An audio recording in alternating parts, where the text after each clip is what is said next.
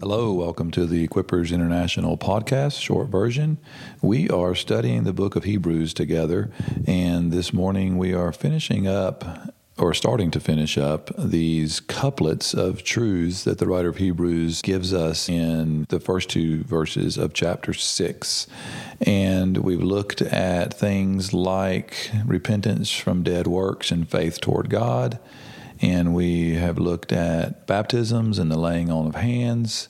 And we've been spending the last couple episodes on the resurrection of the dead and eternal judgment.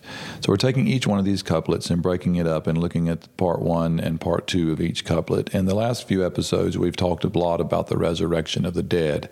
And now we're going to start dealing with the last part of the third couplet, eternal judgment. Not a great, exciting topic for most people when it comes to topics that they can look at in the Bible, judgment. But nonetheless, it's a foundational teaching of the Messiah, as the writer of Hebrews tells us.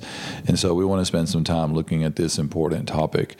Now, if you've noticed in a couple of the passages, what I would call key passages that I've used to teach on the resurrection of the dead, each of those passages make reference to judgment as linked to the resurrection. So we know already from other passages we've looked at that there's a very direct connection between something that's going to happen at the resurrection, and that is judgment.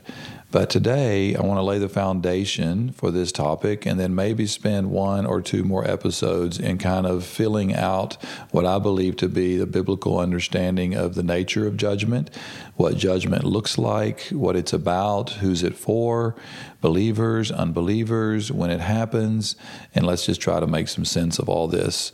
So what I want to do today is I want to read 2 passages that I've read. Well, one passage I've read already in the teaching on the resurrection of the dead. I want to reread that, and that's in John chapter 5 and verses 25 through 30. Let's go ahead and read that. And then I'm going to read another passage in John 3, and then another passage in Little John, 1 John, and we'll get to that in just a moment.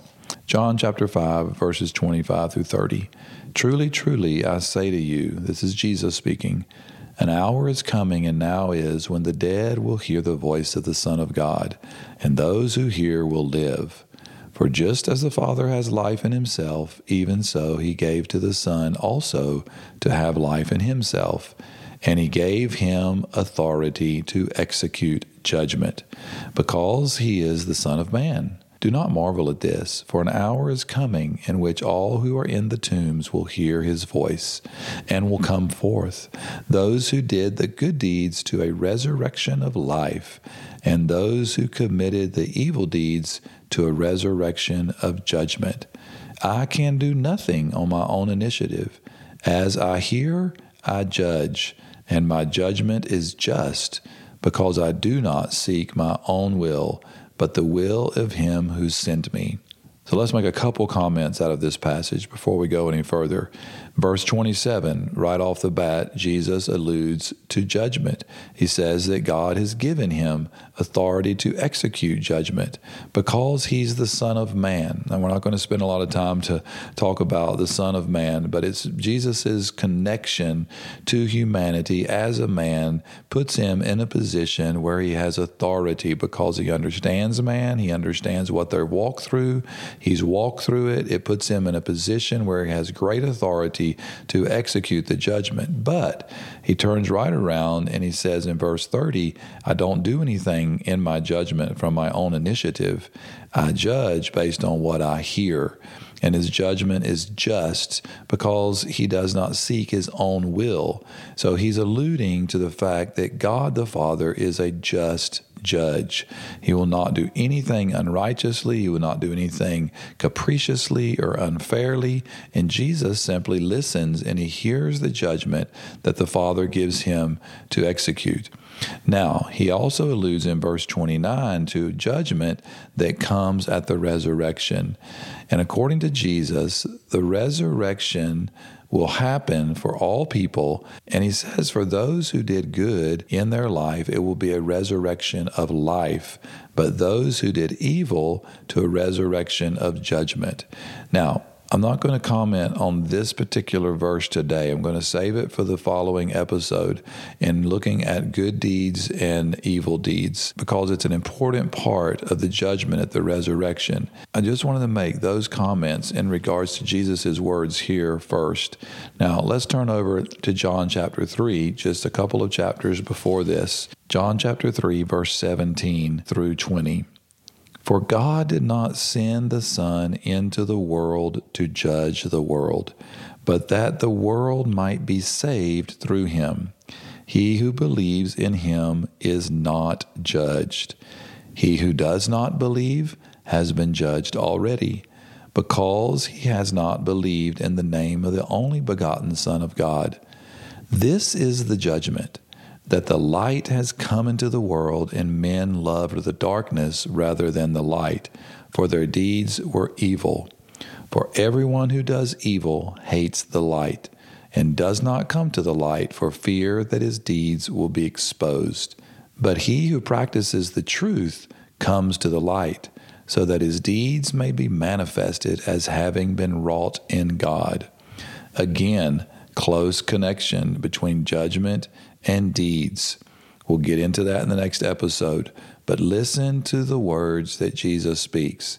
Jesus says clearly, I did not come into the world to judge it.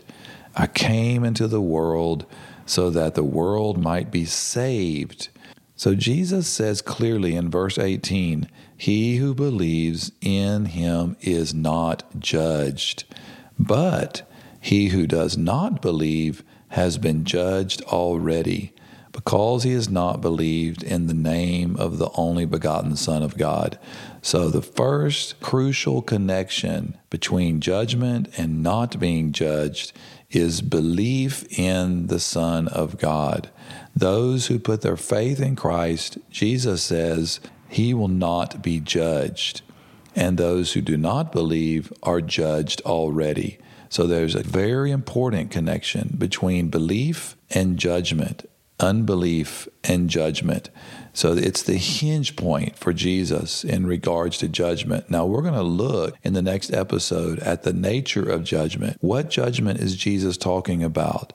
Is this a general judgment? Is this some type of final judgment? There's lots of dynamics here that we have to unpack. But we first want to make this strong connection between belief and judgment. If those who believe are not judged, and those who do not believe have been judged already, and they're judged because they love darkness. They did not want to come to the light. They did not want to believe in what Jesus was bringing to man. Instead, they loved their evil deeds.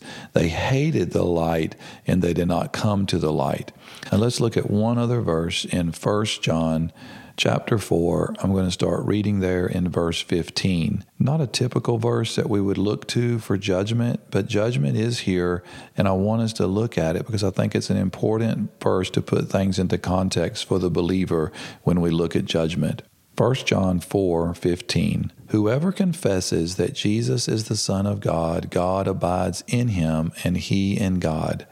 We have come to know and have believed the love which God has for us.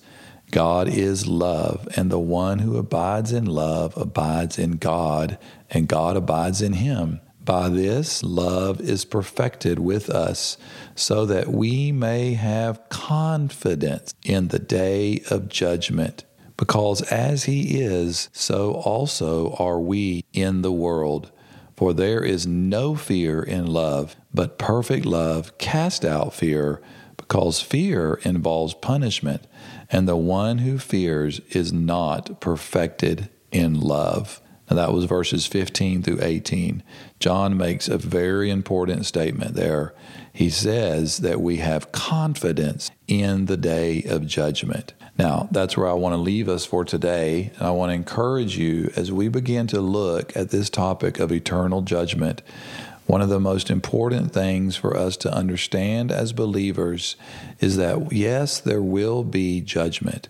There will be a time where we, even as believers, will be subject to some type of judgment of the Lord. And we'll talk about what that looks like. But the key point to remember is that there is confidence in the day of judgment for the believer. It is not a time of fear. It's not a time of wonderment of what might happen and what's God going to do to me. No, there is great confidence because we have done the simple thing that Jesus said to do in order to escape judgment.